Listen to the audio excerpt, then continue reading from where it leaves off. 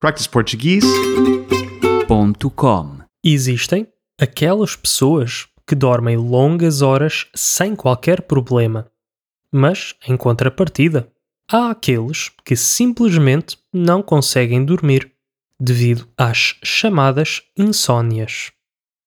Este problema pode ter várias origens e certos alimentos podem ser uma delas. Os molhos de tomate contêm várias vitaminas que são benéficas para o corpo, mas devido à sua acidez, podem aumentar o período de digestão e causar azia, fazendo com que seja difícil adormecer. A couve-flor, assim como o brócolo, contém propriedades que fazem o corpo produzir uma hormona que provoca a sensação de sono.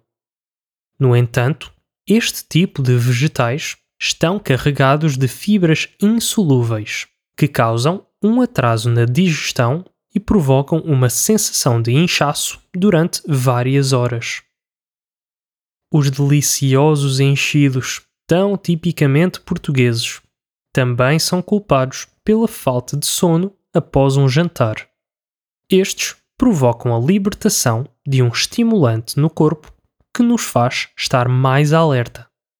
Por último, e para o desânimo de muitos, temos o chocolate.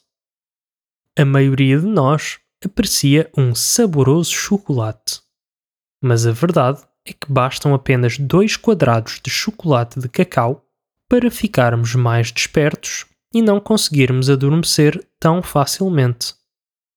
Posto isto, se quer dormir uma noite de sono tranquila, evite estes alimentos ao jantar. practiceportuguese.com